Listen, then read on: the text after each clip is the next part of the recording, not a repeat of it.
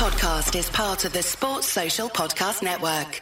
Hello everyone, I'm Mo Stewart and welcome to The Weekender. It's a very special edition. It's the very last one of it's not the Premier League season, the 2018-19 season. The long road to Madrid, the end is finally in sight. Along the way, we've dispatched champions of Serbia, France, Germany, Portugal and Spain, and we're finally ready to take on Spurs in the Champions League final. I'm joined by three people who share a similar level of excitement as I do and a similar attitude to ankle warfare. That's Dan Morgan, Amelia Bonner and Lizzie Doyle. The reason I mention ankles is because you may well know by now, but those crazy bastards are back on that bus. And you will be hearing from them later in the show. But first, we're going to talk a little bit more about the build-up. And one thing that I've noticed, Lizzie, the mood in the camp has been really good. I mean, you'd expect it to be the Champions League final, but we've seen a lot of happy, smiling players, whether it's on social media or in interviews. I think of the one that Gibbo did with Hendo and Oxlade-Chamberlain was fantastic. And we saw another one come out a couple of days ago, an article with Andy Robertson from the Players' Tribune, which I know you loved and I loved as well, and I hope all of you have as well. It really gives you a sense of the character of the man and the attitude of the man. And one of the things that I was really keen to notice, that came straight out of the bat, is he was really keen to dampen down this whole idea of his story being a fairy tale and magic wands, I think he referred it to. And he wants to focus on the fact that all of this is built out of things that all you and I have access to. So hard work, ability to adapt and self-belief. Yeah, it's all down to hard work, and I think the idea that you make your own luck. I mean, you can be lucky, but I am a true believer of that. If you are lucky, it's because you've made it yourself and you've worked hard.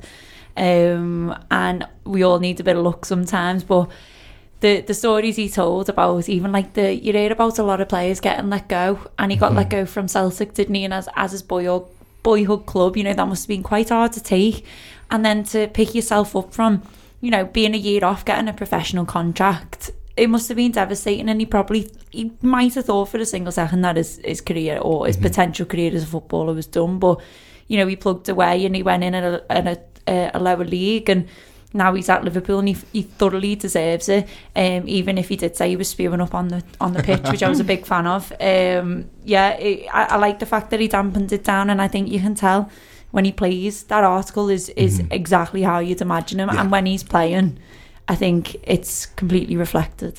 Yeah, that was something I noticed as well, Amelia in particular. Like, sometimes with articles written by players, you have a suspicion of them being ghostwritten, but I could hear his voice as I was reading the bits of it.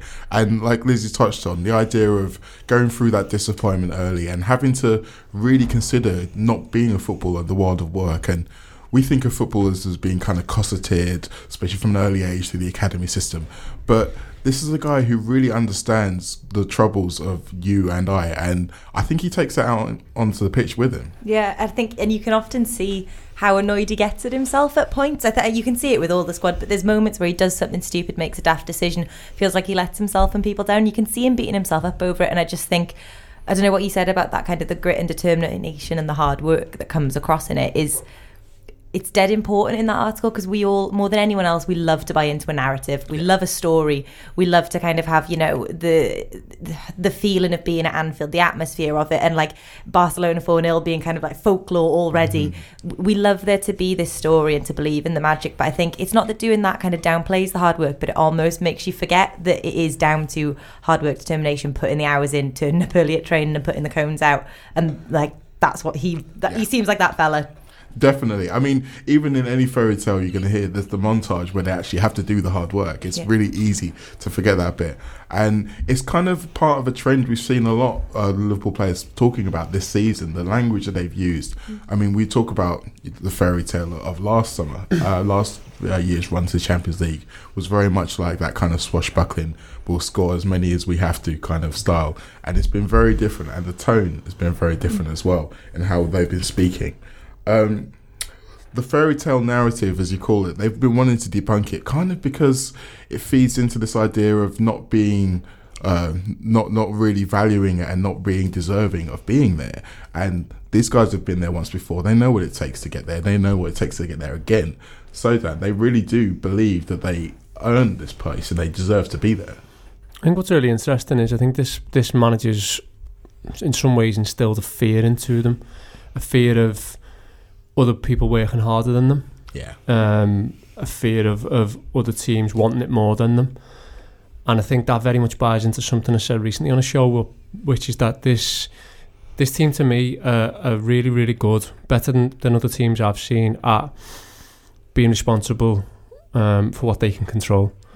And I think that's where this comes into it, because you can imagine a situation where the game's coming up on Saturday and Klopp's saying to the players, well, we can control the fact that we can work harder, we can control the fact that we can want it more, and then we can obviously go from there and use those traits onto the pitch with the obvious ability we've got. And I think that's quietly going to notice with the team, and I think it's intrinsic in players like Robertson, the individuals around the place, because his story's brilliant, and I think I was guilty of looking at it in kind of fairy tale, a kind of type of way. In that, I think I thought, it was this dream story about how he once had no money and how he was looking to get a job, and you kind of take away the hard work that comes with it, and the hours of graft, and more the mental uncertainty of not knowing whether something's going to come off for you, or not knowing what all this means or what it's for. And we all have that day to day, but there's a collective will amongst this team that I don't think I've seen before amongst Liverpool sides. I think it's there with all of them.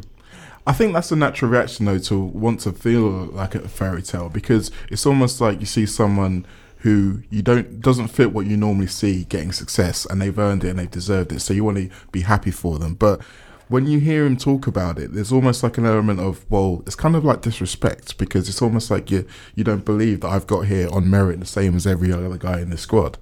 Yeah, sorry, go on. No, I was just going to say, I think in absence of saying this means more, you need to think of how much it means to so many of them in different ways, in terms of to be in this final again, or to be in this final at all. So for Andy Robbo, for his story so far, to get to be in this final, for Alex Oxlade-Chamberlain to get to be there after what happens last year, for Salah to get to step onto the pitch again after last year, and all of the shit he's had to deal with between then and now. And I just think there's so many of them where it's kind of like they've done proven anything to anyone. To get to this point is kind of, it takes so much that they're even there, and says so much about the kind of moral, mental, physical fortitude of every single one of them to get to be there.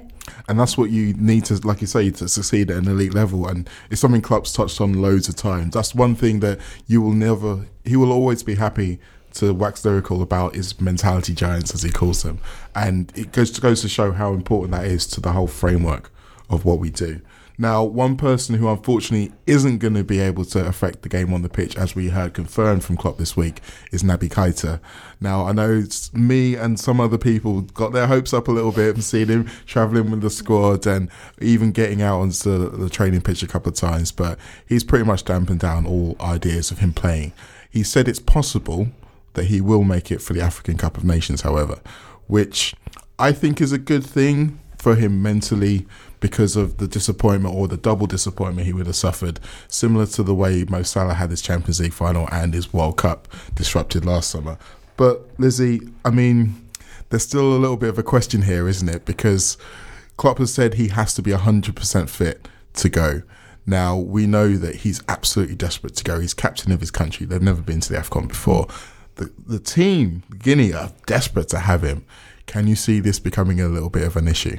Potentially. I mean, who gets the say-so? Is it Liverpool? I believe it is Liverpool. It's going to be hard. And for someone like Naby Keita, who, I didn't realise he was captain. He's going to be desperate to go, isn't he? I don't know. It could be an issue, but if he's not fit, take away the fact that you're being selfish about Liverpool. If he's not fit and then picks up another injury and it puts him out for ages, you've got to think of the health and good of the player. And I don't know, it really does depend, I think, on the player as well. I mean, you've heard, Van Dijk coming out and talking about playing through pain and stuff like that, which you do have to do. And is it a case that, he might... How long's the African Cup of Nations? How long's it last for? I believe it's just under a month. So let's say if if Guinea get through and he sits out like the first bit and then he might be fit enough. I don't know. I don't know if it'll be an issue, but you know what, for his sake, I think it'd be brilliant for him to go, because I think he was just getting into his stride, and I think, you know, you see the pride that a lot of the players have to play for the country, and I think as a mentality thing, also as a fitness thing, to keep your fitness levels up, a big competitive competition in the summer.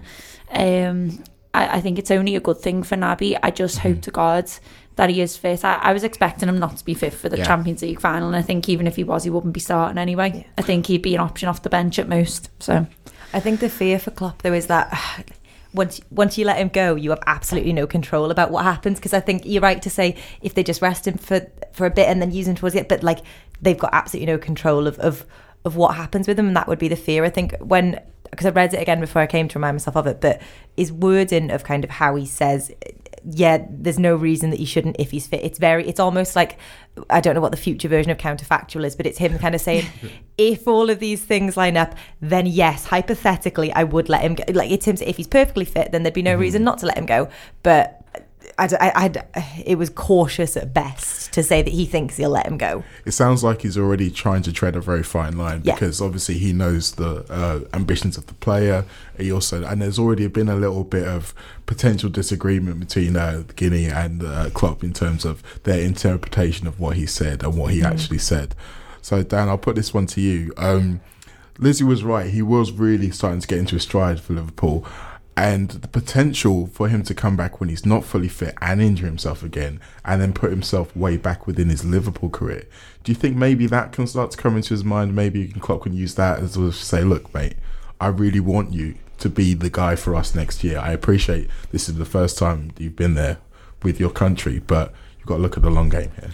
Yeah, I think there's a few things at play here. I think first and foremost, if he's not fit, he's not going. And I think Liverpool's sports science department is up there with the best in the world, so they will have a clear, underlying picture of what's going on, when it's going on, and what his prognosis is. I think so. In my opinion, I think the problem comes if we get to the point of it and the sports science team is saying, well, okay, he's 60, maybe 65%, and then there becomes a decision to make in terms of there's a swing either side. Because I think what you've seen with Klopp is, If Kaiser, for instance, is banging on his door saying, look, boss, this means the world to me. I'm captain. It's my country. It's my nation. I need to do this. Then I think what you've seen with Klopp, with the likes of Salah going to New York and stuff like that, he does things that he feels, are good mentally for the players as much as anything else, are good morale boosters for them.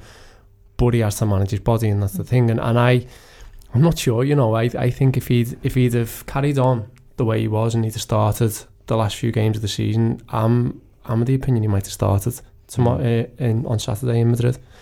Not more so then, because you get the extra sub if you go to extra time. And I think I think what Klopp will be thinking, just delving into the game, is that he'll want a full time both Fabinho and Milner on the pitch, and whether that's at 90 or 120, I think he'll want both of them there. So I think there was a world in where Keita might have started the first 60 of the game, but going back to the situation in hand, I think it'll come to a swinging point where if a sports science team is saying, well, yeah, there's a possibility, he has then maybe a moral decision to make more than anything else. Do you think on his injury, I mean, I don't know how the club would think, is there an argument that he could still fly out with the team and just be a presence, be in the dressing room? Because as captain, sometimes you've seen Harry Kane, the Spurs come out and said, at Ajax at half time, he was the one in the dressing room, and it was him that got everyone going, and it was him that his words of wisdom that pulled them through.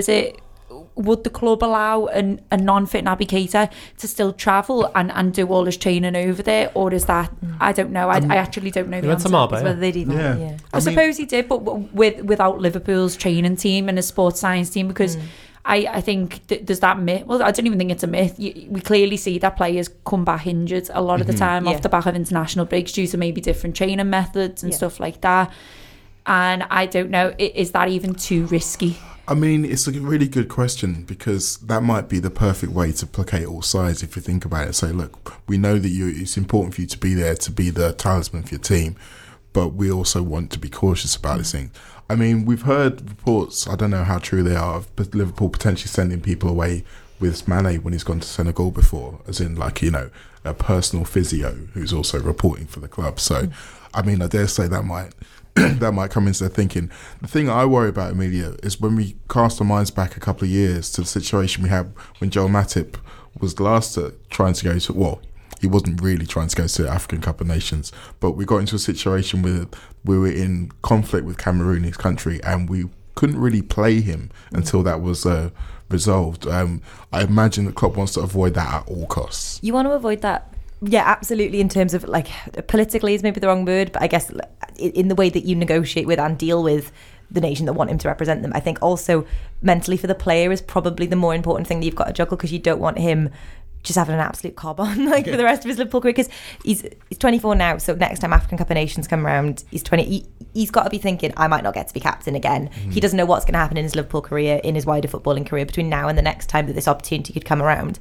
And if for the first time in your life you've got the chance to do this, like, I know Liverpool is the most important thing in the world, but to him, this is definitely the most important thing in the world, getting to be captain for your country. And you just think mentally, what's it going to do to that player to be told you're not going, whether or not he thinks he's fit or not. And I think it's kind of, as much as those negotiations could be messy and difficult, I think it's then having to manage that player next season, the season after that would be probably the hardest part of it.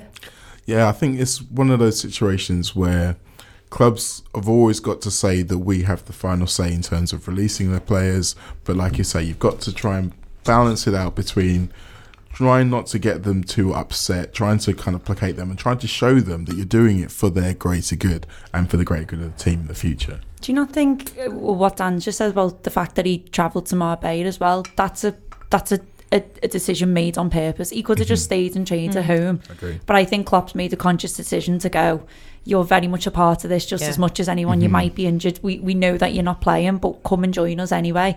Be in and amongst it, be in and around the lads, because you're just as part of this team as all them, injured or not. And the other thing with that, though, is the flip side is that if he does that and then we win, and then he feels terrible being around the squad and not being able to contribute, is he going to want to go and do a similar thing when he's in Guinea and be sitting there thinking, oh God, not again, I wish I was playing again? I think he'll 100% be there on Saturday night. I think look at Oxlade-Chamberlain's in Kiev with half a leg last year. and you know, the abiding memory for Klopp apparently is, you know, when I didn't know this, but reading an interview the other day when Klopp's that video goes viral of him singing in the kitchen the day after, he's got a picture of Oxlade-Chamberlain in his hand, and it's really devastated for him as much as anyone else, which I just think's brilliant. That's so sweet. It's unreal, isn't it? Oh wow, I'm even more convinced now that Oxlade-Chamberlain is going to make an appearance in the game now. That's just a slight aside.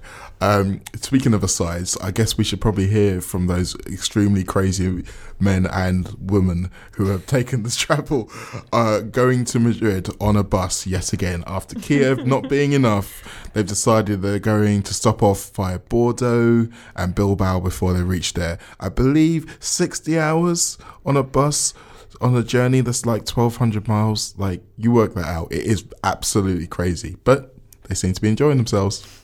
It is the weekend, and it is Neil Atkinson, and I am indeed on a bus. With me, I've got almost everybody I've ever met, but specifically for the purposes of this conversation, I've got Andy Heaton, John Gibbons and Ian Ryan, and I'm going to speak to Ian first about this. Ian, you were on the bus with us last year, and we were going to Kiev. It was a much more arduous bus journey, to be honest. At the minute, we're heading pretty close to Bordeaux. But what we've got right now is back-to-back Champions League finals. And my thing about this is that we rightly praise and lionise the brilliance of Rafa Benitez. But Jurgen Klopp has yet to be beaten in a two-legged European tie in his entire time at Liverpool. And I think that because of the hugs, because of the personality, because of all this sort of stuff, because he doesn't have the same mystique in a sense as Benitez, we overlook what has been a brilliant bit of management. I think that's totally fair. I think there's been lots of chat around which Liverpool teams of which eras are the best, and you can look at various ways to compare. You can look at trophies won, you can look at games won, you can look at goals scored, goals conceded, all those type of things. But what I always keep coming back to is, how does this team make you feel? How does Jurgen Klopp's Liverpool team make you feel? And in the main, I think we'd all broadly agree that they make you feel fucking great. And the manager's done such an unbelievable job. You know, Kiev last year, you referenced it there, Neil. It was tough to take. I know some people took it harder than others, But I think for me personally, it was just great to be back in the conversation again. That was a big thing for me, to be back in the conversation. Yes, of course you want to win it, but you take the defeat on the chin. It's different this time. It's much, much different, and a lot of that is down to the manager and what he's done. And whether you listen to someone like Andy Robertson talk about him in his recent interview, it all starts with him. He's the driving force behind everything that's currently going on at this football club, and I think he describes it as lighting the touch paper, and that's very much what this manager has done. There's use the Benitez comparison, John. There's moments like, for instance, the brilliance of the home and away plan he put together to beat Juventus in 2005, where he pulls a team together out of nowhere and you know, plays 2 left backs when we go away from home at Juventus, and that I think is quite easy to be able to see and judge and talk about to supporters and say that's absolutely brilliant. In terms of creating the circumstance to get a football team to flourish, well, that's tougher to see, isn't it? You can't measure it in quite the same way, but you're in danger of overlooking it, I think, at the minute, even with the current excellent bits of writing around the manager. For instance, Jonathan Liu's piece that's come out this week, you know, even you can end up turning that into, because of his own personality, into it being a conversation about the fact that he basically just wants everyone to have a lovely time. Instead, there's a lot more going on. There is a lot more going on, and it's creating a relaxed culture but also a winning culture, and you know, that's a difficult thing to do, really. And I was lucky enough to go down to the open media day on Tuesday that UEFA organised, and me and Sean, they just couldn't believe how relaxed the players were. You know, they were messing around like, you know, it was like pre-season.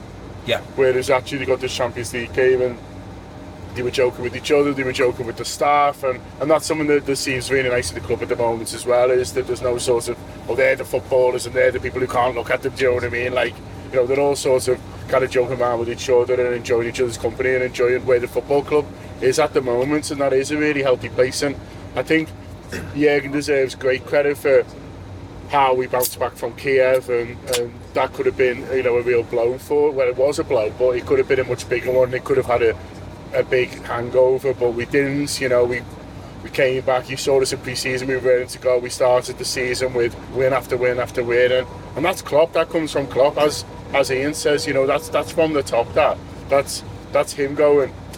You know, no, he says in the Jonathan Liu interview, does this great line, he's like, no one wants to win more than me. Like, you can't say, like, you know what I mean, just because I'm philosophical about the whole thing, don't think that no one enjoys winning as much as I do. And it's that balance that he seems to have that's really rare, and it makes him like a rare kind of inspirational leader, really. And whereas, you know, he's saying, look, that's brilliant, let's all do that, but if it doesn't happen, and then if things are out of control or we don't get luck, and you can't dismiss it, the fact that the kind of, you know, the luck plays. You know, when we had Kelly Dalglish in last week, you know, he was talking about, you know, in a final you just need a bit of luck. Sometimes it's just a bit of luck going your way. And, you know, to the Rafa comparison, I mean, 05 was brilliant, but we rode our luck. I mean, Christ, do you know what I mean? Like, you know, in the game, you know, so many occasions where it so easily could have gone the other way, and it didn't. And, you know, even someone like Ferguson admits in 99 when he did the treble, you wouldn't be able to do something like that without a little bit of luck on the way. You know, Bergkamp not taking a penalty as well as he normally would, or whatever, or just little things. And so I think that's what Klopp thinks. I think that's what Klopp believes. I think that's what they think at the top, really, and that you can prepare them as best you can. You can send them out there to be the best they can possibly be, but you also need a little thing to go for you on the day. And that's why I'm not too worried about this run of finals, because I think if you put yourself there enough times, you'll win one of them, and I think it'll be Saturday. Andy, just on the whole impact he's had around the club, which again, you know, you can't then take that away from what happens in the games. For instance, I think the impact he's had around the club, the way in which he prepares the players, the mindset he's cultivated with them, the players play a part in this, and I think that Klopp would be the first to say that. That's what means that you go from 3-0 down against Barcelona to winning 4-0. That's what means that people are able to shrug off going to the Camp Nou and come out the other side and say, we'll do them at Anfield. An indefatigable spirit, big into smallest man, Neil. No, basically, it's very, very easy to write Jürgen off as a motivator. Oh, look, he gets the motivated. Actually, he's one of the bravest managers. The difference between 90% of football teams and the elite football teams is a chasm. It's an absolute chasm. Yeah. You look at, not just to bash him because he's Allardyce, but I remember basically the Allardyce doctrine when they stuck it up on Sky Sports is don't hang on to the ball, get rid of it, get it forward. the top teams are the total opposite. They want the ball, they want to be aggressive, but to convince your players that they are good enough to do that, and you're going to back them all the way, is huge. And I think that more than anything. I mean, I read the Players Tribune piece with Andy Robertson earlier today, and he was talking about, you know, the acclimatisation of it. And, you know, you can always... I read early in the season, Fabinho, another example, people writing him off and they're saying, it was a bit of a fluke, but we've seen this, it's a repeat. It took Oxlade-Chamberlain a while to acclimatise, Robertson himself, Fabinho, and I just think he just gives that players the confidence, and also more than that. And to compare, you mentioned Ferguson's interesting. One of the line that talked about it a couple of weeks ago, which I think I've read Ferguson's come out with as well, goes, when the players, when it's their responsibility, when we lose, it's absolutely my responsibility. And I think he's got that message into them, and you're seeing that. And you see it as much in a routine 2-0 win over, I don't know, West Ham or whoever, and you see it in Barcelona. It's very easy to point to the Barcelonas and go, oh well, even in the Barcelona defeat, everything good about Liverpool Football Club was in display. It just, as you said, you needed your luck. And we were very, very unlucky that night. And then when we took them back to Anfield, we got the break of the ball. But it's doing it game in, game out, game out, game out. We've just come off the back of a 97-point season, and we're in our second consecutive Champions League. I'm not having anyone who's going to tell me that that's enough. He's done a phenomenal job. There's something else he's done as well, which I think is really, really important. He's been able to make me relate to millionaire footballers, something I've not been able to feel like I could do for such a long time. We've always Liverpool teams where, yes, they're your lads, so you back them. It's your club, you've got to back them. It's the duty of being a supporter. But you don't necessarily like them, because they're just lads who are wearing the shirt. They put it in sometimes they don't. With these lads he's got now, there's not one you could look at and go, he's not putting it in. And all that is being driven by the manager. All of it's been driven by Jurgen Klopp. That's part of the conversation though also about the style of play. In that the way he wants them to play means that they've all got to do that. They've all got to have that attitude. And if they don't want to have it, then they can go somewhere else. But possibly so. And there's a goal we scored last season, which is totally forgotten about because of what happens in the game. And it's the goal against Man City, where we're obviously going to lose the game.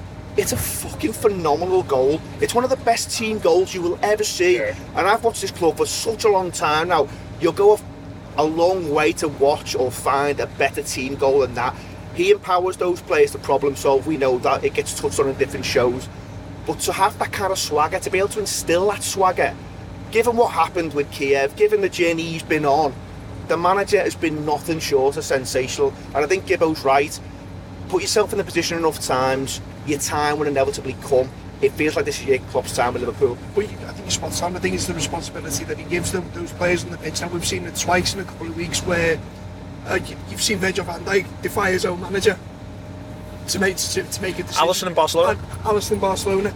You're literally giving the players a responsibility to turn around and go, actually, no, I think this is best in this instance, and be brave enough to live by those consequences. I think that just encapsulates everything you're trying to say. And you're talking about this, you know, Klopp's such a totem, if you will. And that's how many characters have we got on that team now? Yeah. Who make a decision.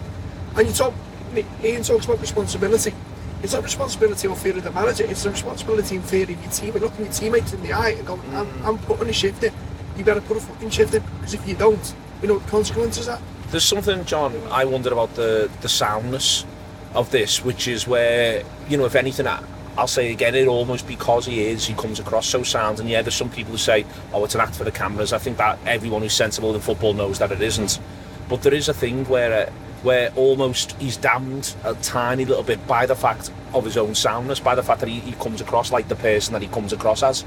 And that sort of means that it does just become the idea that it is the hugs and it's the, you know, it's the smiles and all that, not the idea that this is a deep, significant act of leadership that also involves leaving the players to do their own thing, letting Henderson and Milner run the dressing room. That, you know, that there's so much of this that's a collaboration, but that's a collaboration in the best sense of leadership. Yeah, and I think he's spoken very openly about his style of leadership being about not thinking that you've got all the answers, and I think that's something he's spoken about as well in the past. You know, you Salah transfer.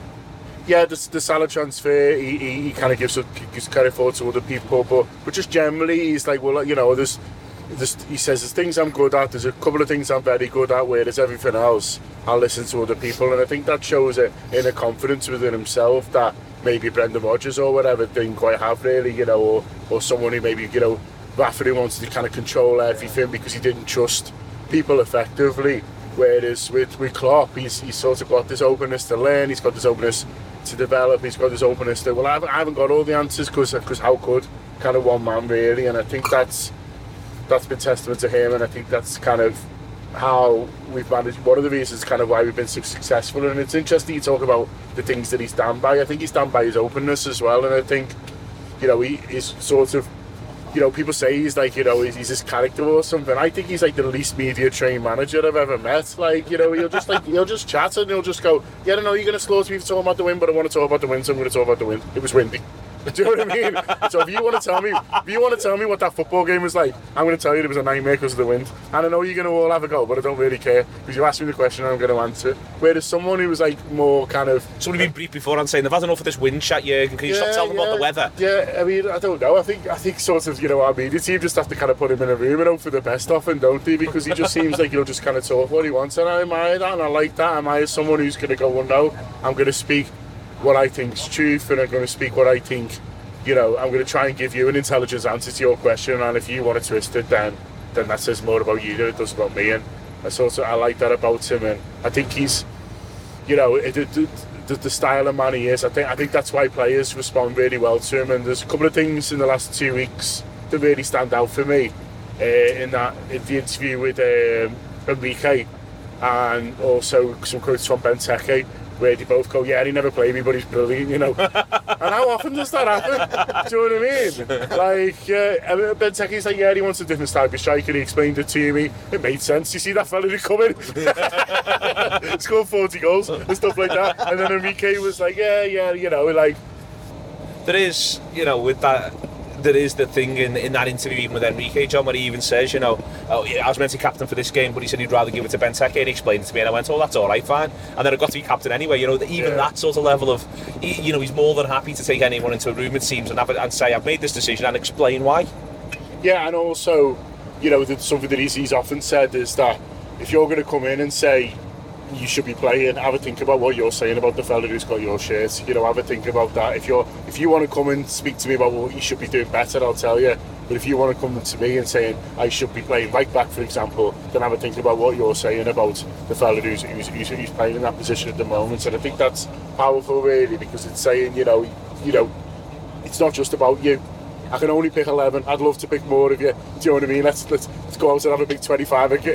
You know, a side game in the final and you know, and see what happens. But he can't. He picks 11 and he's got to pick the 11 that goes. And I think he's pretty relaxed about it. Like, we're all talking about who he's going to pick in midfield. Like, and you know, with those fact that it's going to upset someone. Like, I think Jürgen's just calm. So I'll pick the right midfield for the game, and if it doesn't work, I'll throw the lad on who I haven't picked.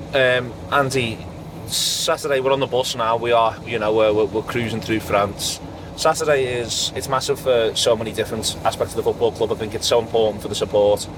I think it's, you know, it's hugely important for these players that the 2 years they've had gets the silverware attached to it. They get to celebrate themselves, their own brilliance. It's important for the manager maybe in two different ways. One is just literally getting to be one of the managers who has won the Champions League, and the other way in which it's important is that he doesn't have to pick them up again. But the same punctuation, and doesn't have to pick us up again, the same punctuation of the moment that we all get to celebrate. He gets to say, yeah lads, this has been part of the journey, but I keep talking about the journey. The journey's ongoing. This just is a landmark on the way through the journey, which is the way in which I think he'd handle it. I think it's very, very difficult to control the narrative around that, and to be honest, especially with the team, because you don't want to put too much pressure on them, especially because you've had this 3-week gap that everyone's been talking about to take their minds away. So I don't know, and look, as much as we try and be philosophical about it, and with the league, I mean, I think I said to you, imagine we didn't have a European Cup final. Yeah. After the game against Wolves, you know, and we do need a bit of self-aware. I mean, look, if it doesn't happen, it doesn't happen. I think we'll put ourselves in that position again because I just think we're so strong. But I think the first one will kickstart a run. I mean, I remember we spoke to, I think I've said it a couple of times, where he always, the most underrated trophy that Liverpool ever won when he was there was the League Cup final against Birmingham, because of what followed it. You know, it was a horrible game. Liverpool was shit, but they got over the line, and it's because if Liverpool had won that game comfortably, I don't think it had such an effect. But because they had to dog it out and they got there, on the media training thing, and I don't often disagree with John, but I think he's an expert at it. I think he's brilliant. I think one of the things that John actually made the point, but I think it's positive in so much as he'll give you the answer he wants to give you. And I think in a dressing room sense, and I'm going to reference Ferguson again for the second time in the show, bloody hell, what's going on? You know, he was the king of it. He's telling you what you're going to talk about, whether it's a distraction, whether it's something else. When you see when they go over the top about a player, he's quick to throw sand on it. When someone gets slacked off, he's quick to pick them up. And he won't. I think he's very, very good at not taking the bait. I mean, you forget he was doing TV for 2 years before he was a manager. He's not soft. You know, while I'm not saying it's an act, I think it's a very deliberate thing. But yeah, going back to the big game on Saturday night, bloody hell, the pressure. And I found it fascinating how with it being Spurs and Ajax, because within initially after the game for about 48 hours, and to be honest, I'd still rather be playing Ajax. Yeah. But, and I'm not saying it doesn't feel like a European Cup final, but it's just even on this bus right now, it's kind of weird because you know so much about them. And I don't know, I can't decide whether that's a positive or a negative. You've not got to go on a learning curve, even as supporters, even doing what we do, you haven't got to go on a learning curve. And you're looking at the Dutch papers and doing all that kind of stuff and trying to find out. Everyone knows who Delight is, or everyone tends to know Delight. Yeah, but who's the first sub? Yeah, you know, when you kind of know everything you need to already know about Spurs, and I don't know what I don't know whether that's a positive or a negative, because that obviously stands for Spurs as well with us. Well, just, you know, on that, Ian, and on the fact that, you know, he's coming up with a manager who a lot of the positive attributes, for instance, we ascribe to Klopp, get ascribed to Pochettino, and I think we should take that at face value and show the requisite respect. To be honest with you, you know, we want to see our manager respected, and it's perfectly valid to want theirs to be respected. There is a thing here where one of these two fellas will be the one who walks off at the end of the day on Saturday with the European Cup in his arms, and where I think our guy needs it to be us more than their guy needs it to be them. And I mean, maybe I'm wrong, maybe I'm biased, but that's the way in which I look at it. Yeah, I think there's a couple of things. I think Saturday is exciting for obvious reasons, but for me, it goes beyond Saturday. The journey, the next stage excites me. I remember thinking after coming out of the ground against in Kiev that this football club, it's a massive football club. We know that it's potentially even bigger with Jurgen Klopp in charge, because there's no doubt we've gone through a bad spell in terms of trophies. He's dragged us up to another level in terms of exposure, get to European finals, etc. Jurgen Klopp in charge of Liverpool Football Club as champions of Europe feels like something else. It feels like potentially an unstoppable beast. And where does this club go if they are European champions with this manager in charge? I mean, just from a player's point of view, imagine looking at Liverpool winning the Champions League with Jurgen Klopp in charge, and you're of a certain age. My God, you'd want to play for that football club. You'd crawl over fucking broken glass to play for that football club, because Liverpool are going nowhere if they win the Champions League on Saturday. They're only going to get stronger. That's how you'd feel, that's how we'd all feel, that's how the players will feel, that's how the manager will feel. So, yes, Saturday excites me, of course it does. A chance to take number 6 home, big trophy, of course, that's important. But the journey, the next step, that's huge. It's dead interesting that one of the things the manager wants, I can see this going the other way. For ages the manager's been saying, listen lads, you've got to focus on the journey, you've got to think about the journey, you've got to think about the journey. I think there's a chance in a way in which he would be stunned by, because he is separate from so much of this, that he'd be amazed that there's a number of Liverpool supporters who bought into the journey to such an extent. He might end up having one of those press conferences on Saturday or on Sunday or on Monday saying, listen, stop talking about next season, you need to enjoy this more now. Because I agree with you, I think that's what it might well be like, in that we'd all be thinking, right, watch us go now, and he'd be going, well hang on, we've just won the biggest prize in club football, what do you mean watch us go now? How do we go from here? And he's well within his rights, and he's a manager who, he works hard, we know that, and he plays hard as well. There's no doubt Jurgen likes to get fucking pissed. I mean, there's no doubt about it, he loves it, we all do. So, he'll enjoy... But is Jurgen getting on the bus back, is he? You know what? He'd fit in on this fucking bus. I mean, so he will enjoy the moment, of course he will, and so he should, but it won't take long for a manager with that work ethic, with that mindset, with those players, and they'll expect it, by the way. What's next, boss? Where do we go next? What else? What are we going to win next? So there's no doubt, yes, you enjoy it, you soak it up, all that, of course you do, because it's massive, but then his mind will switch and he will start to think about, well, do all these lads come with me on the journey, or will one or two of them maybe fall by the wayside because they've given me the best and now I need to go and look and upgrade? You don't like to think about those kind of things because we get sentimental and we get a little bit protective of our players, but that's the manager's job, and that's what will happen, that's how it'll evolve. So yes, Saturday's big, winning the European Cup is huge, but there's more to come from this Liverpool team, I'm certain of it. Just quick to sum up before we hand back over, just want to get just very, very fast and deep, because we're doing a lot of preview work on the bus, we're doing a lot of video, we're doing a lot of audio. Do subscribe, do download the app. You know how this works by now, but I just want to get a quick flavour. Do you think we're going to win? Yeah, I think so, yeah. Do you think we're going to win? Yeah. How confident? Like in comparison to other finals? I'm sort of as confident as you can be within reason. Within reason, yeah. I think it's 90 minutes of football. They're a good team. They could, they've got a puncher's chance, yeah, haven't they? You know what I mean? Because they've got players who can score good goals. So they've got Eriksen for set pieces. Yeah, they've got a puncher's chance. But I just think all the quality, not all the quality, but the higher level of quality is with Liverpool. And I'm just, if you do try and look at it logically, and you do try and look at it, area by area on the pitch, and you do try and look at it from a point of view of where's the game likely to be won, it just feels more likely in all the scenarios I can run in my head that Liverpool win. Ian? I think Liverpool will have enough to win the game. I'm not quite as confident as some. I think it'll be tight. I think there's no doubt, over the course of a season, Liverpool are a far better and more consistent team than Tottenham, but we're talking about a cup final here, and in one-off games, mad things can happen, different things can happen. Both sides have got quality, there's no doubt about it. I think Liverpool have got just a little bit more than Spurs, and if both teams play to near their potential, then you do see Liverpool running out as winners, but I think it might only be very odd goal. Okay, thank you very much to Andy, to John and to Ian. I'll let you get back over with the rest of the weekend there.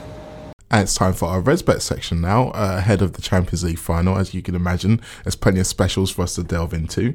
For those of you who aren't aware, ResBet are our partners here at the Anfield Wrap. They're one of the companies who put 50% of their profits back to all good charitable causes, and we like that around here. So we got a few of their specials that I'm going to deliberate now, and I've got Dan and I've got Lizzie alongside me. Now, something that we will always mention is Harry Kane. He's their Spurs talisman. We expect he's going to be playing. Is he going to score? Now, I'm not just going to do a normal is he going to score bet, because we know that those will probably be quite high. But I've got an interesting one here, that him scoring isn't going to matter. That he scores and we still win. And that one's at 8-1. Dan, does that tickle your fancy? Not a bad bet. Obviously, a lot of that will ride on whether he starts or not. So, maybe there's a scenario where he plays the first hour and he goes off when it's 1-1, and then Liverpool go on to win the game in the last 30. I think the other scenario is maybe he comes on and gets Spurs back in the game, which none of us want. But not a bad bet, 8-1. I'm sure a few blue persuasion folk of the city might have a little go at that. Looking for a silver lining. Mind you, they probably won't, because it's Liverpool to win, isn't it? So, yeah. Well, no, because they think, just typical that they'll still win. They might have the Gutman approach, of covering the losses. Yes. Well, I wasn't going to go into the Gutman approach, but yeah, it's something that I inherently disagree with, even though he's infinitely richer than I am. So we're going to go on to Liverpool to win, shall we? Because they're a lot more fun to talk about. I've got two particulars of Liverpool winning here. Both, one that we will get onto later in the show, but one that's been a real feature of the season, and that's coming from behind to win. So in the scenario where Harry Kane scores, we kind of come back, we adapt, we manage in game as we've been doing well, and we come back and we win the game. And that one, Lizzie, is 11-1. They're high odds because we're never usually coming from behind to win, are we? Is that including if we went 1-0 up and they equalised? For example, does it still count as that? I don't know. I think that's only an equal. I think they have to be in the lead in the game, so they score first and then we get 2. See, I don't know if I'm into that then, because I just don't see us. I don't see us necessarily going behind and then I don't know. It's happened a couple of times. Like it happens Southampton. Happens at Arsenal at home, and we got 5 that day. So there has been times, but I mean, like you say, we probably don't remember them because all you remember is the glorious victory at the end. Yeah, I mean, 11-1. Still not bad, and it might help settle your nerves a little bit more if Liverpool go behind and ends up winning, then go, oh, sound, I've got it. I've won a couple of quid. This is it's a good idea, just something to settle your nerves. I like that. I never thought of doing it that way. One that's probably a little bit more juicy is Liverpool to win on penalties. Now, obviously that involves a long, drawn-out game and probably a lot more sweat being put out by all of us, but the odds are 14-1. Now, I think looking at that Spurs squad, I back our penalty takers over their penalty takers. Do you think that it's going to get to that stage like that? Oh, it's horrible to think of, isn't it? But yeah, I think obviously with it being a final that can go to penalties, it's therefore a possibility. And as we said in the show, it's no coincidence that Liverpool Spurs games can be really tight at times, tight affairs. That's a good bet. I'd have a little go at that if I was a betting man, because I'm like you, Mo. I think that there's a Tottenham world in which they think their name's on it, and they will think that even more so if it goes to penalties. But technically, I back our lads and I back our goalkeeper over there. So that's the other thing. So 14-1, I think, is a big price. It's a good price. That's a very good point. Goalkeeper is probably going to be the area on the pitch where there's going to be more disparity than everywhere else. Okay, let's end on a good one then. Something that we've definitely seen happen a lot of times this season, and I'd be very happy to see again. A fella who scored in the Champions League final last season, Sadio Mane. He is also 14-1 to score a header. I love this bet. I think this is a great bet, and I think the odds for 14-1. I mean, what game was it where he scored? Did he score a hat-trick of headers, or am I making that up? Or was it 2? He definitely scored 2 headers in a game. I'm not sure if he did score. No, it wasn't a hat-trick of headers. He hit the post. I think that was it. He scored 2 and he hit the post with another header. Which game was that? It was at Anfield. I can't remember anyway, but he seems to be getting a lot of joy. I don't know. I mean, I think if Firmino was still unfit and Origi was on the left and Mane was through the middle, I think that's a very good bet. I don't know. I think Firmino will play, but I think, say, if Mane was through the middle, I think that's a really, really good bet, because I think he's really surprised me. I think he's clinical. Anytime? Yeah, anytime. Wow. I think it's in 90 minutes. Yeah, sorry, anytime across the 90. It's not first or last. Or no. I think that's a boss bet. It's a great bet. When you consider the attack from out wide, or the delivery from out wide that we've been able to provide this season. He's superb in the air as well. He is. He's brilliant. Unbelievable in the air. Yeah, in fact, I urge all of you to go back and watch a compilation of Sadio Mane headers, because it'll make you feel better, definitely. Now, those are our specials for ResBet for the Champions League final. As always, we know that betting is not for everybody, but for those of you who do decide to bet, I think ResBet are good people to go with. As we've mentioned, they do share their profits with charitable people, and we like that around here. And for those of you who do bet, it's always well to gamble responsibly. And I'm joined now by our resident, our local Chelsea fan, Chris Barber, over the line. He's just stepped off a plane, but not one from Baku, because people are still going to be there probably for about 3 days trying to get home from that absolutely ridiculous Europa League final. Chris, are you made up? Yes, yeah, it was good. I mean, it's a derby final is the rarest of rare treats, but to do it and then to watch to watch the Eden Hazard show one last time was it was made up exactly the right terminology. It did feel like a bit of the last time we were going to see Hazard. And do you know what I found so mad about all of it? Well, we'll touch on the game quickly in a bit, but the fact that when you won, even there was no one to celebrate there, and it was really empty, and I don't know, it was really strange.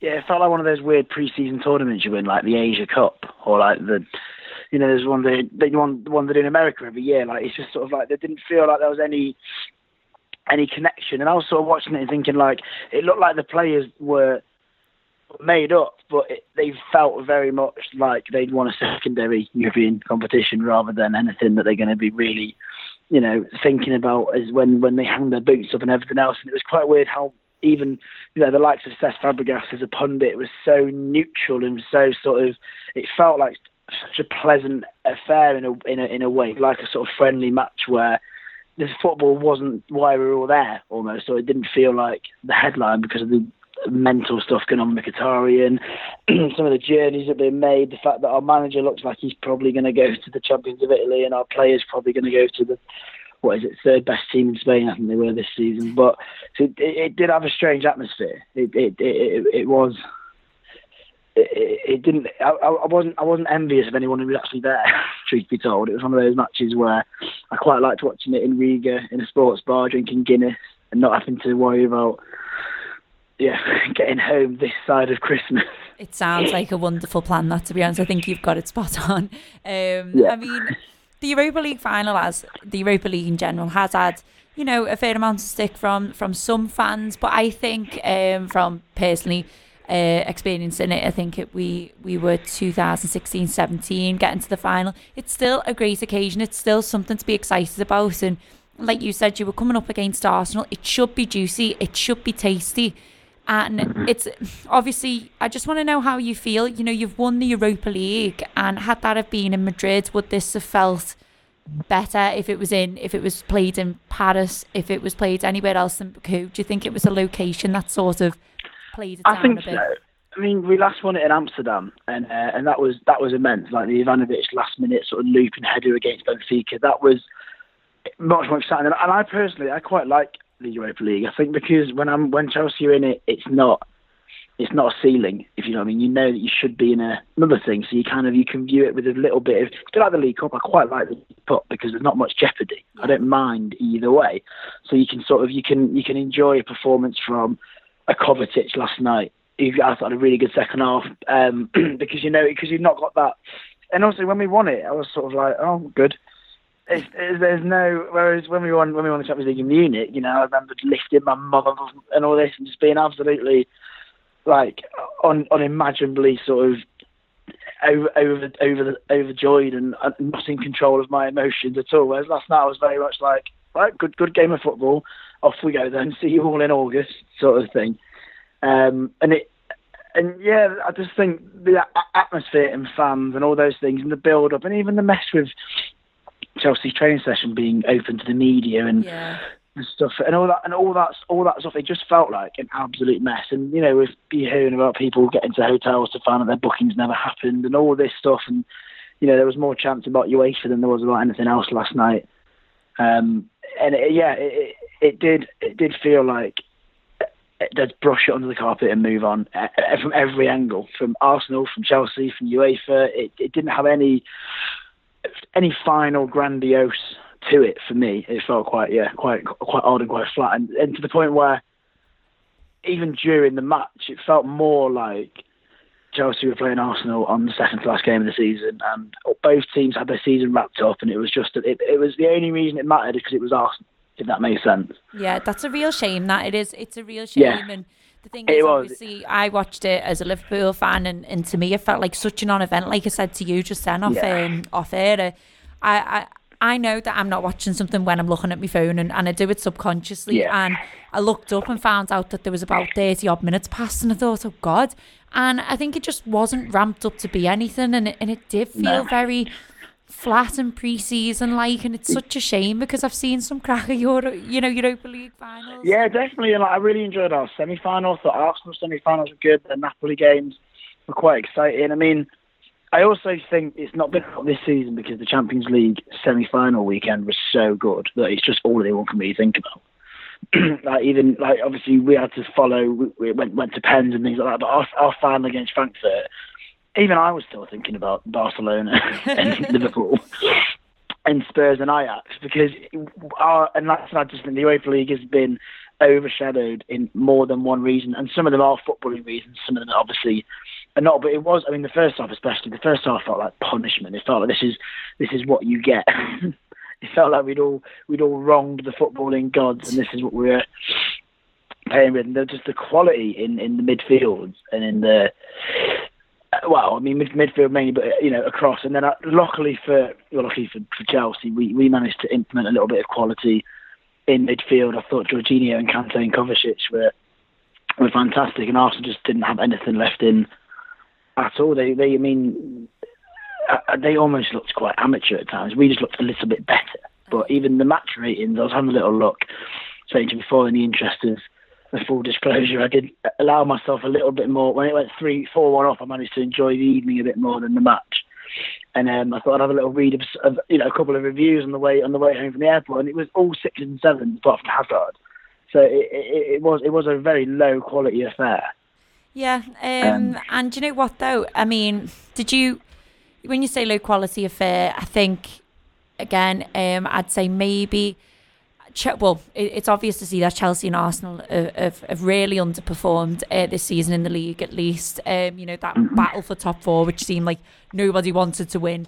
I mean, we were miles away from it, and then managed to score 2 offside goals against Cardiff, and all of a sudden we're third. I can't because believe everyone else kept losing. It's mad, isn't it? But you know what? I want to just know how you see it as a Chelsea fan this season. With that victory, obviously, you've had such up and downs. You haven't been where you thought you'd be, and probably where you rightfully should have been, which was in the mix, challenging for Liverpool and City. And like you say, at one point you dropped out to probably about 5th or 6th.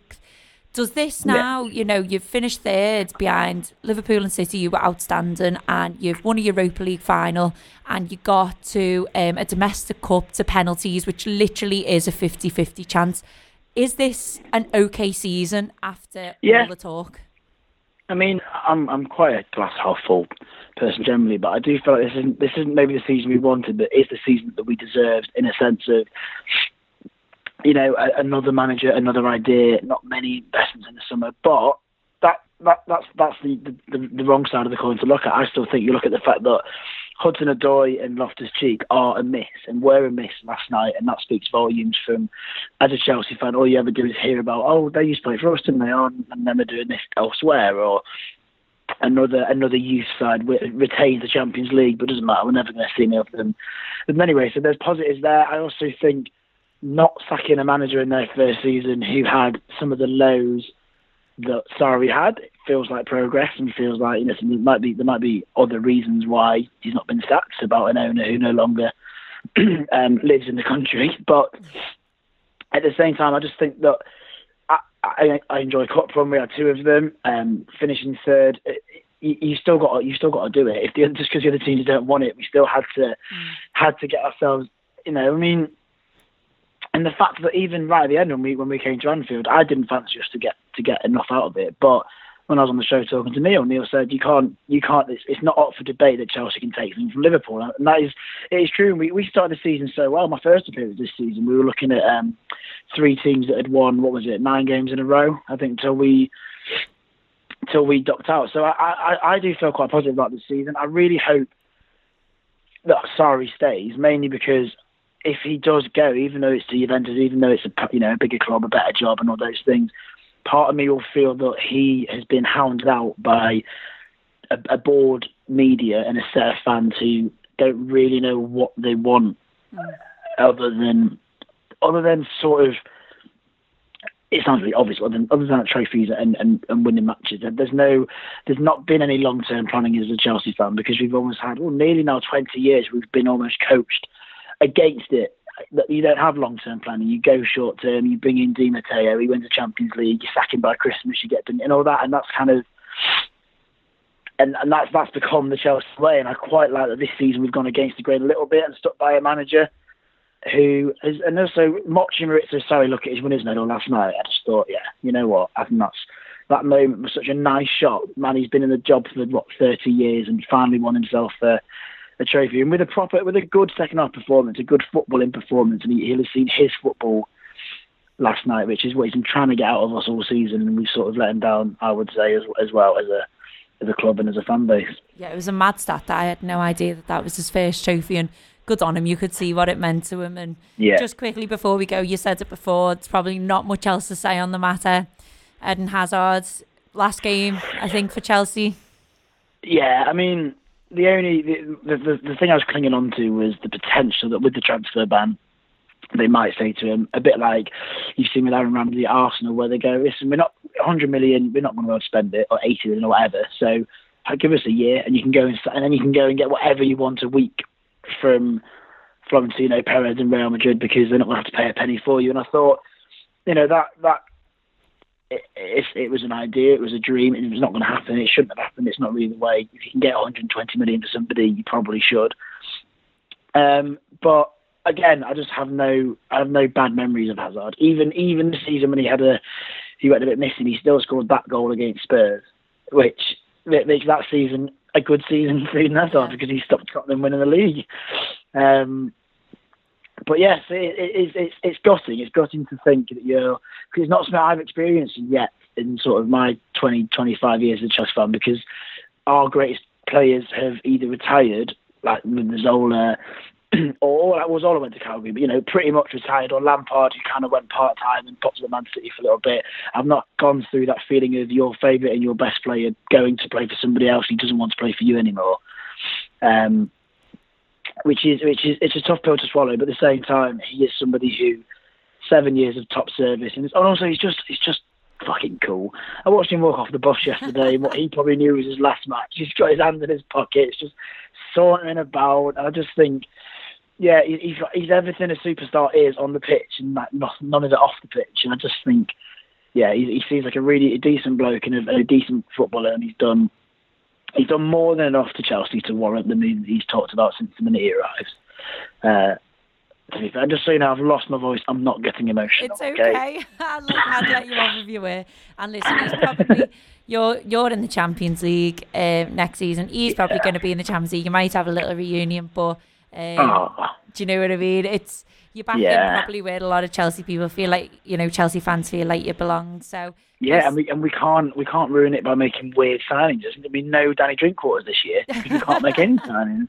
I know. I mean, do you know what? You've got a fair few loan players, haven't you, to bring back? So I think we've got to whittle down from north of 40 to less than 10. So it's going to be a big. It's going to be tough. It's going to be tough. But you know what, Chris? We'll get you back on before the start of the season.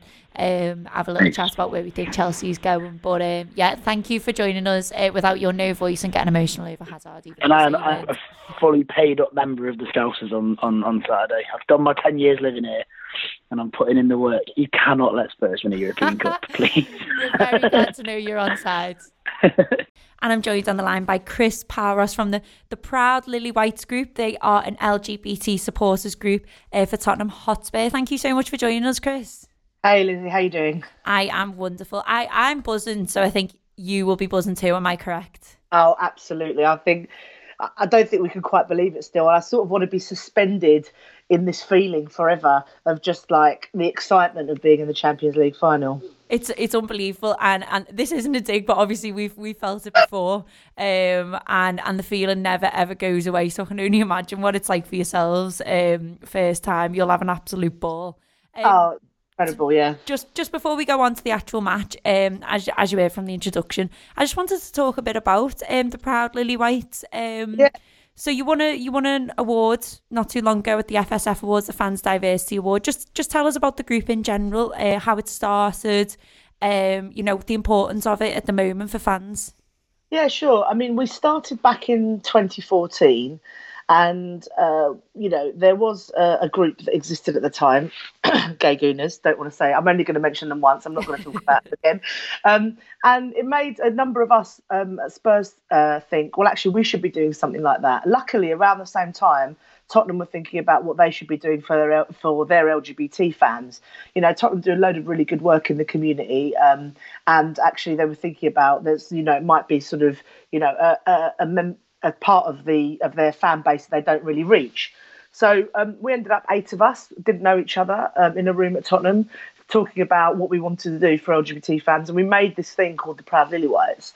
And, I could tell you a little bit about why I care about it in a minute. But, the most important, we're there. We want to sort of support the sort of LGBT supporters of Spurs and further sort of the pioneering nature of Spurs as a champion of inclusion and diversity. The most important thing is that everyone who loves football can feel like they can take part and can go to football matches.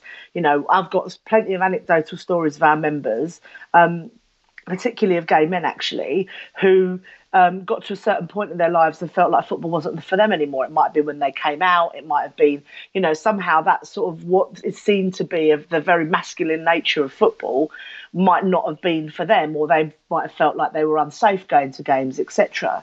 But you have something like the Proud Lily Whites and all the other LGBT fan groups up and down the country, and it's like, okay, well, there are people I can go to matches with. There are people I can watch away games with. When you're embraced by the club, as LGBT fans are now, thanks to this LGBT fan group movement and changes in society, we can't take credit for all of it, of course. And really feeling welcome is so important. I mean, you love football, Lizzie, like I do. Yeah. And just that feeling of, like that's the feeling we've got now, right?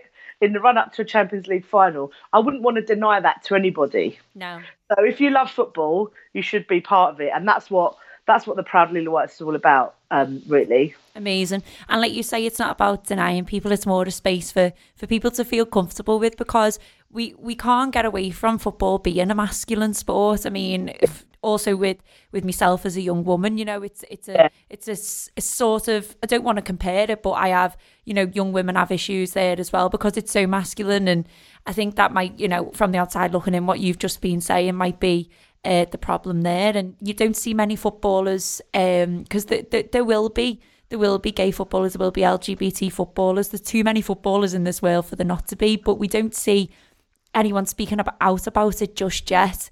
I know it's very personal, and I think that's absolutely fine. But what do you think needs to happen maybe for, footballers to feel comfortable with actually coming out? Yeah, well, I think it's a really good question. And I think that's one of the things that, we can do as fans is be out.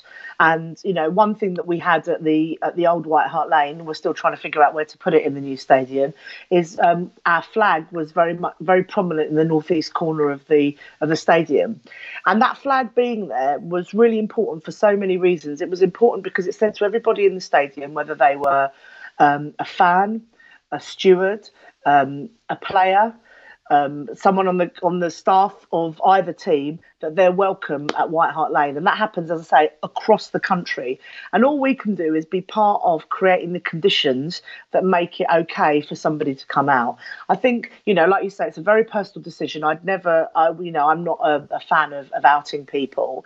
I think it's what we've got to realise is, the margins and the pressures of being a professional sports person are really, really fine and very tight.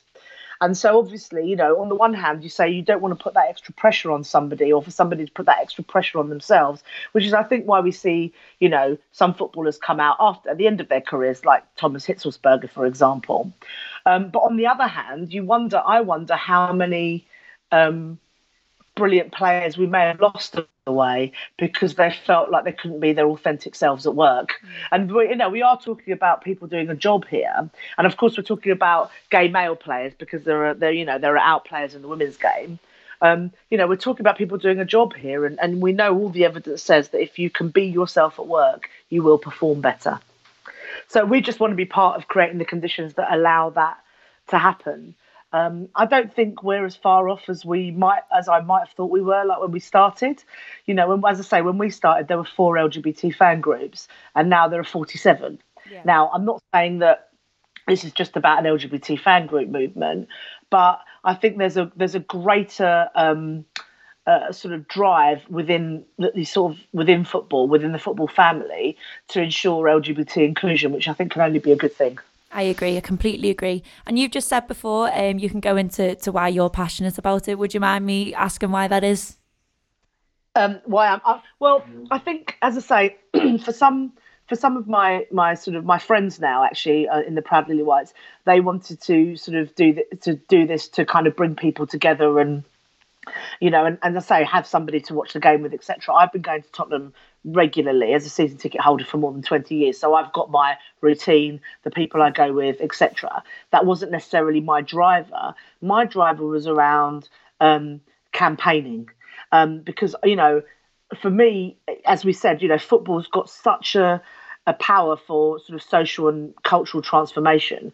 All the best football clubs are really embedded in their communities. We see fantastic organisations using football as a tool to to kind of, to develop sort of young people's confidence, or well, not necessarily just young people. I do a little bit of work with an organisation called Football Beyond Borders, who work with, young people who might not be achieving in school, and they use football to sort of help them on that journey. And the work they do is incredible. So if you think about that in the context of what football can do, and the power of the Premier League across the globe, you think, well, actually using it as a sort of a campaigning tool for sort of further LGBT inclusion is really important. And that's what I care about. Some people say football reflects society. I'm not convinced by that, because I think football can be a leader. And that's what I want to see here. I think you're absolutely right. I really like that saying that football can be a leader. It's something I think we should all take, and we all do have a responsibility to each other, whether you're a man, you're a woman, LGBT, we're all there. When you're in that stadium, you're a football fan and you're supporting that side just as much as anyone. So I think obviously the work that you've just told me you're doing is absolutely fantastic, and same with the groups around the country. Yeah, you're spot on there, Lizzie. And I think, you made a point about being a young woman in a football ground. I think that's something, I know this is slightly off topic of sort of LGBT supporters groups, but I think something that isn't taken as seriously, actually, as homophobia and racism in football is the sort of very everyday sexism that just happens. It's just throwaway. But it very much serves to make us feel like that's not for us. I mean, I've been told that as well, actually, I've called stuff out in football grounds before. And I've been told, oh man, I come to football to get away from nagging women, not to find more in front of me. Oh, but actually it's quite funny, because, there are also the majority of people around you are just like, he's the joke, not me. Yeah. That's where the tide has turned, certainly in the last 20 years, in my experience, is that there are much more, there are more people around you who go, actually, you're right, rather than the ones that say that you're not. Completely agree. Well, this woman now is going to talk about football, whether anyone likes it or not. How excited are you for Saturday? Because I am buzzing, and everyone keeps tweeting me. Everyone thinks that so the whole of the office has gone on a bus on Wednesday, and everyone's like, oh, you haven't gone? And I'm like, believe me, I am. I'm just not on a bus for 3 days with 12 men. Yeah. I'm on a day trip, so I can't wait. What about you? Exactly the same. I still can't quite believe it. I mean, just the thought of a Champions League final, we weren't expecting it. I mean, that first, I think it was the first game actually, where we completely dominated Inter Milan. We were 1-0 up and cruising, and then suddenly within a blink of an eye we were 2-1 down. And that seems to be the sort of the pattern of this Champions League campaign, is we think we're down and out and then we're not. So I'd say beware if we're behind on Saturday, Lizzie, because you think we're down and out and we won't be. Listen, it's an amazing competition, and the thing is, it's a knockout game. It always has been. You can be on form week in, week out, like Liverpool were, or you yourselves in the league had a bad run of form, but you still managed to get to this point in the Champions League. And you're a Spurs fan who's never experienced this feeling before. What were your expectations? Did you think you would get to this point? Well, put it this way, I was in Ajax, and at half time I turned to my mate and we were just saying to each other, well, look, it's amazing that we're here. It's the Champions League semi-final. Who would have thought we'd be in the Champions League semi-final? So proud of this team. At 2-2, we sort of looked at each other, we were like, this is incredible. I mean, you look at the heart that this team has given us. It's like, you've got to be proud of them, etc. I mean, then at 3-2, I can't even remember I can't even begin to tell you what that feeling was like. And I guess it's the same thing now. It's like we're in the Champions League the Champions League final. No one's going to take that away from us. We've got to the pinnacle of club competition in the world, let alone in Europe, and we're properly competing. We've got a team that can really compete at that level. And as you say, in a one-off game, who knows what's going to happen? And as much as I don't want to make it about the other lot, whatever happens, we're in the Champions League and they're not.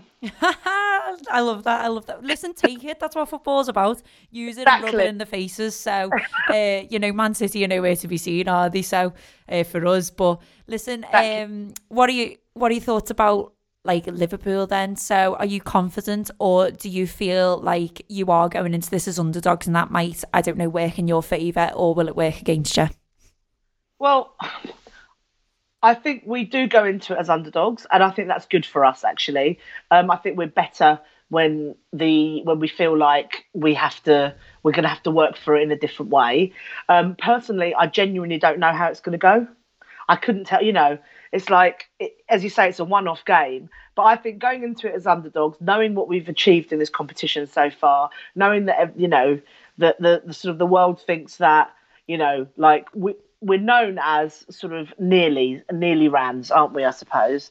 And but I do think there's something special about, and I'm sure you feel the same way about your manager, but I think there's something special about Mauricio Pochettino. I think his sheer belief in his team's ability and what he's instilled in the team, not just in terms of how fit they are and how hard they work and how high they press and all that kind of stuff, but the belief that he's instilled in that team that they can achieve this and that this is their destiny is, I think, the thing that is going to mean that whatever the outcome on Saturday, we're going to come away with it with our heads held high. Fabulous. I can't say it, Lizzie. I'm too superstitious. I can't say it. Listen, you know what? You've got it in your heart of hearts and you believe it, and that's the main thing. Chris, Absolutely. Thank you so much for joining us. Chris, obviously, like I said before, is from the Proud Lily Whites group, so check them out on social media, check them out online, doing amazing things across football. And I would say good luck, but I don't really mean it, so I'm just going to say thank you, Chris. And I feel exactly the same way, Lizzie. I hope you're disappointed come Sunday at 11 p.m.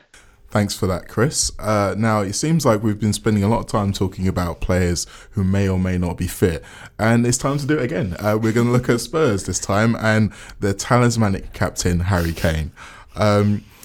He appeared to rule himself into contention for the final, although I was very keen to notice that he said, "I'm ready to go," rather than "I'm fit," which may mean that in his mind, he's ready to go, but according to the doctors, he's not yet fit. It's a very, very fine line, as I mentioned earlier.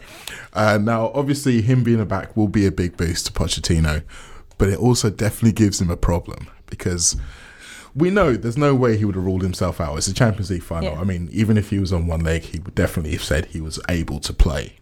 But we've also seen evidence last summer in the World Cup and in other games where when Kane is only half fit, he's more of a hindrance to his team than he is of a help. So, Dan, I'll come to you with this one. What's your gut instinct? Do you think he's going to start? I hope he does. Genuinely, I hope he does. Because I think a lot of this hinges on how quick Liverpool get out the blocks. Because Liverpool can very quickly put Pochettino in an awful position of when he hooks Kane. Not a question of if, when. Because he can't get to a point where he can't do it first half. He probably can't do it at half time. The minimum he can do it is 55. Now, if we can get to a point where we've got a head in the game quite significantly, then he's the first one off, basically. Don't get me wrong. Listen, I'm not trying to cry Harry Kane in any way. He's a brilliant striker on his day. Gets half a sniff at goal. He's one of the best about. But the more and more this goes on, the more I think he's going to play. And I think the more and more it goes on, the more he's going to... I think there's a world where if you're in Tottenham's training camp and you're around Tottenham's environment, there's a possibility where... Listen, I don't know people's characters and personalities, but I think Kane will expect to play. I think he sees himself very much as the main man around Tottenham. And I think if he's saying he's fit, I think he's expecting to play. And I'm not sure whether the will is there to sell to him that you come on with half an hour or you're on the pitch come the end of the game or whatever, but the more and more it goes on, the more I think he'll be in the lineup. That's an interesting point about his own expectations, Amelia. And I mean, he can probably point to the fact that in the second leg he came on and made a difference, and he wasn't even on the team. He was just talking in the dressing room. Yeah. So he's very much going to be disappointed if he doesn't start. Do you think he's the kind of person who can turn that disappointment into goals, kind of like Gini Wijnaldum did, or is he a sulker? I'm not sure. My ultimate dream is like yours, that he starts and that he just looks absolutely fucking goosed by about 15 minutes in, and you just look at him going, what a sad state of affairs this is. I feel truly I think that I looked at some stats before I got here. So for the games that he's not been on the pitch, their success rate goes from 62% to 67%, so they're actually marginally better off without him. And they can get on better without him. And I think, not so much mentally, but kind of just like for the morale of the rest of the team, it almost is worse to start with him on, because it's like somehow telling them that they need Harry Kane when they don't, when they've gotten on perfectly well without him. Again, first, it's talking about what would be best for them and talking about what we'd actually absolutely love to happen, and they're completely opposite things. I don't think they should put him on to start. I think their best move would be to bring him on later as that kind of boost. And, if he can offer it in the dressing room, I'm sure he can then do it on the pitch later on in the game. I can see why he'd want to start and would want to be in the starting 11. I just think it wouldn't be the best idea for them. And it's not even that he becomes a concern for us as such, because I suppose he gives opposition defenders a bit more of something to think about if he's on the pitch, but it's fucking Virgil van Dijk, do you know what I mean? It's not going to matter him whether he starts or not. He's going off after a bit, so it doesn't matter. Fuck him. I've changed my opinion on this. Oh, really? Much. I think I disagree. Oh, that's okay. So I don't think they want to bring Harry Kane on at 60, 70, because he takes a while to get into a game, Harry Kane. And I think for Spurs to have him coming on at 70 and taking 10 minutes to warm up if they're chasing a goal, whereas I think Lucas Moura can be quite impactful from the bench. I think he's fast, he's pacey, and I think he has more than enough effect on the game and might frighten Liverpool a bit more. And I have changed my tune. I did think it was Harry Kane, but this was before I thought he was actually fit to start. I think Lucas Moura coming off the bench is scary, but then I suppose Lucas Moura from the start isn't a nice prospect either, but he's been inconsistent over the season, hasn't he, Lucas Moura? I think he's a great player and he's been really important in the run-in, but I think he makes more of an impact off the bench. So actually, and Lucas Moura never usually gets a full 90 if you notice. He's usually your first sub if he's on. When he's changing, usually I think that he changes Moura. I might be wrong, I don't watch Spurs week in, week out, but when I have watched Spurs, he does seem to hook Moura. And I think, if they're struggling, we're 1-0 up or it's 0-0 and they're taking off Moura for Harry Kane, I can only see that being a good thing. Yeah, just my opinion. No, I think if you flip it and you look at what don't you want as a Liverpool fan. I mean, if you look at Anfield when we win 2-1, it's Moura and Kane who get the nod, and they bring Son on when they're on top. And at that point, I was thinking, oh shit. At that point, I was really thinking this is kitchen sink job by these, and a player like him, the season he's had, Son. I think the manager likes the way in which Son can impact the game in different ways, in terms of, like you guys say, when he gets Kane on the pitch, he knows what he's getting. To an extent, you know what you're getting with Moura. I think Son's one who you can adapt to the influence of how a game's panning out. Basically, you can say, look, here's how it is, this is what I need from you in terms of a job. You can't ask Harry Kane to come on and do a shift, track an Andy Robbo. It's just not going to happen. So I'd love to see him try. So I think that in many ways Pochettino's got what he calls a good problem, but I read a quote from him the other day, which was interesting in that he basically said with what everyone else is thinking, that if he starts Kane and it doesn't work, or he brings him on the bench and he doesn't work, i.e. they lose, everyone's looking at him and saying what a shit decision. Oh yeah. That to me already says he's feeling the pressure of England's Harry Kane being around the place, and the fact that he's got to make a decision about him. Yeah. Because he's that's the other thing to remember with this. He's the sports media darling. He's the England captain. So him not starting in a European Cup final is almost an affront to some national journalists. I'm not saying who, but I think we can all guess who they are. Let's leave it at that. Yeah. But it's a really interesting point as well, especially when you consider Pochettino and his standing in world football as a manager and the potential threat to his authority. If he can be strong and say, look, my best plan is with you starting, but you're going to have to come off. And say to someone like Son, I'm sorry, but I think our best way of winning the game is with you not starting.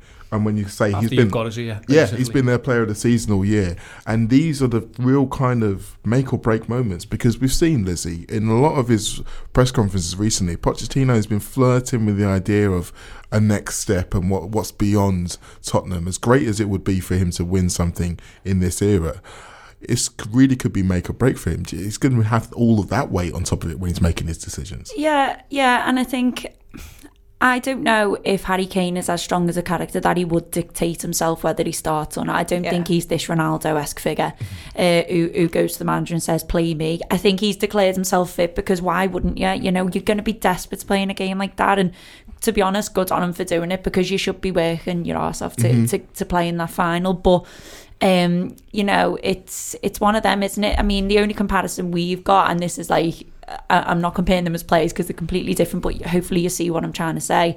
With Harry Kane, I suppose he's their star player. You know, I heard conversations on a couple of the podcasts over in the last week that we've done of, well, Joe Gomez is fully fit now, so Joe Gomez is a better player than Matip, put him in. But then you go, so it's the same with Harry Kane. You've not played. No. You're probably a better forward than Lucas Moura. Well, no, they're different players, but maybe a better option than Lucas Moura, but you're not match fit either. This is going to be the most intense game of football that Tottenham have played all season, and is he actually fully fit for it? And I think Pochettino will just take it, whatever gets thrown at him. I think it will be his decision. I don't think it comes down to Harry Kane having a say so, but I think it is a bit of a good problem. I mean, it really isn't bad to be thinking about whether you start Harry Kane or Heung-min Son. Heung-min Son, for me, if I was Pochettino, is the first player I'd be picking by a mile, but who knows if he thinks, you know, he might be better on the bench. I don't know. I have to say I agree with you. I'd always have Son in my team. He'd be my first name. And second name on my team sheet for Spurs would be Jan Vertonghen, who also seems like he's going to be fit. And we've obviously talked a lot about Kane, and most of the conversation has been around him because, as you said, Dan, he is a talisman. But I'm more interested in the defence and what they do there, because a lot of the talk of the course of the season, the last two seasons, been Spurs have been very adaptable and very good at being able to manage things in game. But against us both times, they got it horribly wrong at the beginning. The first half, we had so much joy out wide, particularly for Trent and for Robbo. And when you consider how important they've been over the course of the season in terms of our attacking threat, they surely can't allow that to stand. So are they going to go for 4? Are they going to go for 3? I genuinely don't know. I think one thing that strikes me is that we often forget they've changed it in both games this season against us mid-game. So there's 2 weeks of build-up where Pochettino said to his players, this is how you beat Liverpool. Lads, this is how we do it. And then they go out and they have to change it during the game, either half-time or before. So whether that just gives them the concept that they've got a free crack at it, I don't know, but I've been thinking loads about this in terms of how they're going to look. I've just come to the conclusion they're going to resemble something that looks like a 4-2-3-1 with 5 across a blanket in midfield when they haven't got possession. Who that is, I'm not sure. How they try and nullify us out wide, I'm not sure, but I think that's more a testament to the ways in which Liverpool can hurt you, because I think, look, it looks like Firmino will be fit. If they do some kind of doubling up job out wide, then you're going to need more Firmino dropping in, i.e. an Arsenal at home type of performance where he's getting the ball, he's turning, he's causing all kinds of problems, just the wrong side of Sissoko, which we know, despite the season he's had, you can do. I've wondered loads. I thought, in the immediacy, whether they just done something mad like some kind of Christmas tree shape with Llorente for 60 minutes and just tried to play over the top of the press. Honestly, I think that's one way of playing against us that no one ever does, in terms of just play over the top of them for an hour and see where you are, see how you get on then. Try and stay in the game, because like I referenced earlier, if we get our noses in front here and we get ahead and take the game away from Tottenham, I'm not sure, even in a cup final where mad things happen, there's a way in which they respond to us going 2, maybe 3 up. It's a good point, actually. And when you think about the madness we've seen in cup finals, I think of a lot of times down the years where a manager's tried to throw in a curveball right on the time, and immediate, in particular, considering the familiarity of the two teams and how long this build-up has been and how long they've had to potentially work on things, do you think that increases the chance of us seeing something a little bit freaky like a Christmas tree? Well, it's a Champions League final. Freakiness is kind of written into the nature of it, isn't it? I don't know. I think it speaks volumes how much time we have spent here and how much time I have spent trying to work out what Spurs will do to try and fuck us, whereas we're not thinking about what we do to try. Do you know what I mean? Yeah, it's like if they were Barcelona before we did Barcelona. Do you know, like, it's the way how we would be talking about this if we were going into a Champions League final with the likes of Real Madrid or Barcelona is the way that we're currently talking about what Spurs need to think about when they face us. And like, Yeah, in that case, yeah, it's a Champions League final. Anything can happen. Like, mad shit can and does. But I just think that the fact that these are the conversations that we're having gives me nothing but hope and confidence.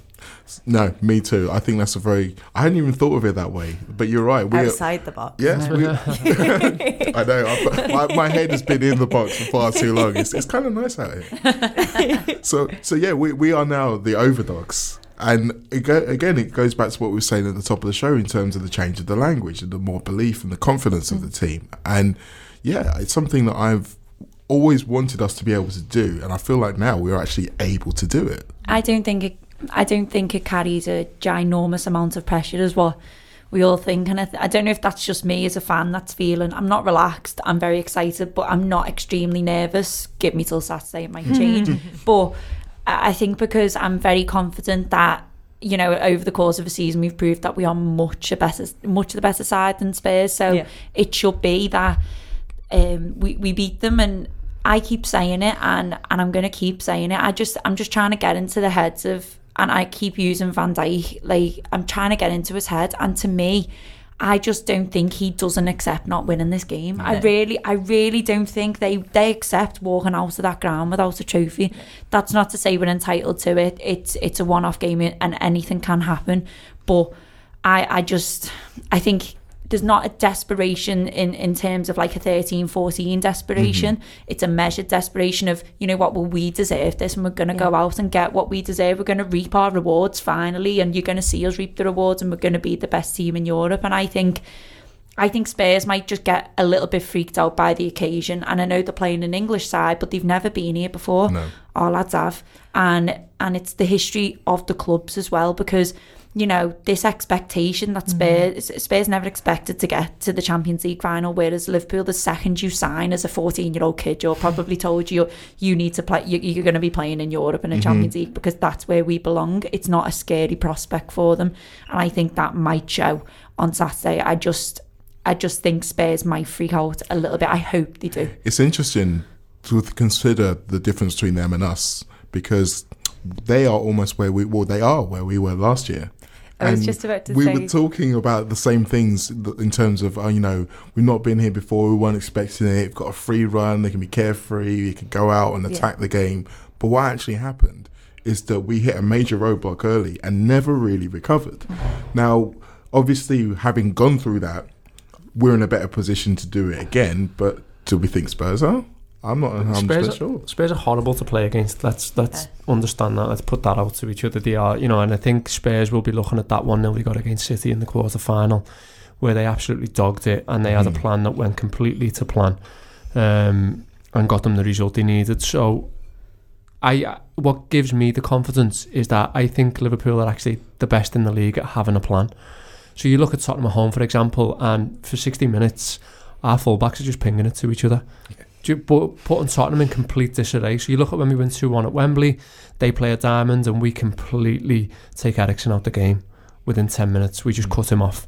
So I back us more than I do last year, and I've said it on a few shows, because I think we've got a better coaching staff. I think having Linders this year is massive in terms of the difference. I think it's probably massive to the Marbella trip in terms of training and stuff like that and preparation. And I just back us to have a better plan for Spurs than anyone else. So I was thinking about this in the context of Ajax. Like, if we'd have got Ajax, I honestly think it could have ended up like Alaves in 2001, like a 5-4 or something, and it probably would have been in the first half an hour.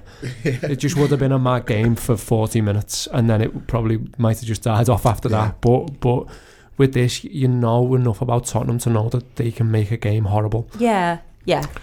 And I think we can take some kind of cue from the game last night in the Europa League final, which a long time, a long time was really boring. Should we not talk about it, Amelia? But then exploded. I've had better cervical smears than like watching it. It was just absolute dog shit, and I know absolutely necessary. Go to the NHS. I know, like, we say it a lot, and it's overused on Twitter by us when we're trying to be meps, being like, "Oh, I'm so glad I don't have to watch these play football every week." But like, fuck me, am I glad I don't have to watch those teams play football every week? It just like. it made me more excited for our game because it's not going to be that. Whatever happens, it's not going to be that. I nearly had to double check. I went on Chelsea TV watching some pre-season tour game from 2016. I was like, what is this? Yeah, and that was the weirdest thing about the game, I think, the atmosphere and how it would have been made it so hard, I think, for Arsenal to try and come back from it. But the point I was trying to mangle my way through is that there was a long time. I know. I'm coming. For a long time, that game looked like it was going one way, and then you look at the final score and it's like 4-1, and you think, well, how did that happen? So I can see this game being similar. It can be going from moments of nothing to a few explosions every now and then, may even go all the way to penalties. And so, because normally at the end of this section we do predictions and what have you, and I'm currently confident that we're all going to predict the same 11. I leave everyone a chance now to say nay, but I think Genie for Milner's the only real conversation, and I think we're all in consensus here. Yeah. You can fill in the rest of your home yourselves. So, what I'm going to ask you is about penalties. Now, obviously, we don't know vagaries of injuries, substitutions, what have you. But saying that you had a choice of the 23 who are going to be there, who are the 5 that you're picking to take penalties? Should we go one each? Should we do it that Like way? with penalties? Should we all take one? Yeah. Okay. If you yeah. Okay. Right. So, seeing as it's my game, I should probably go first, shouldn't I? And I'm going to do the method of picking the strongest penalty taker first, so I'm going to pick James Milner. Obviously. Sorry, everybody. No, but the point is, I think there you see a lot of times there'll be people who want to put their best penalty taker 5th.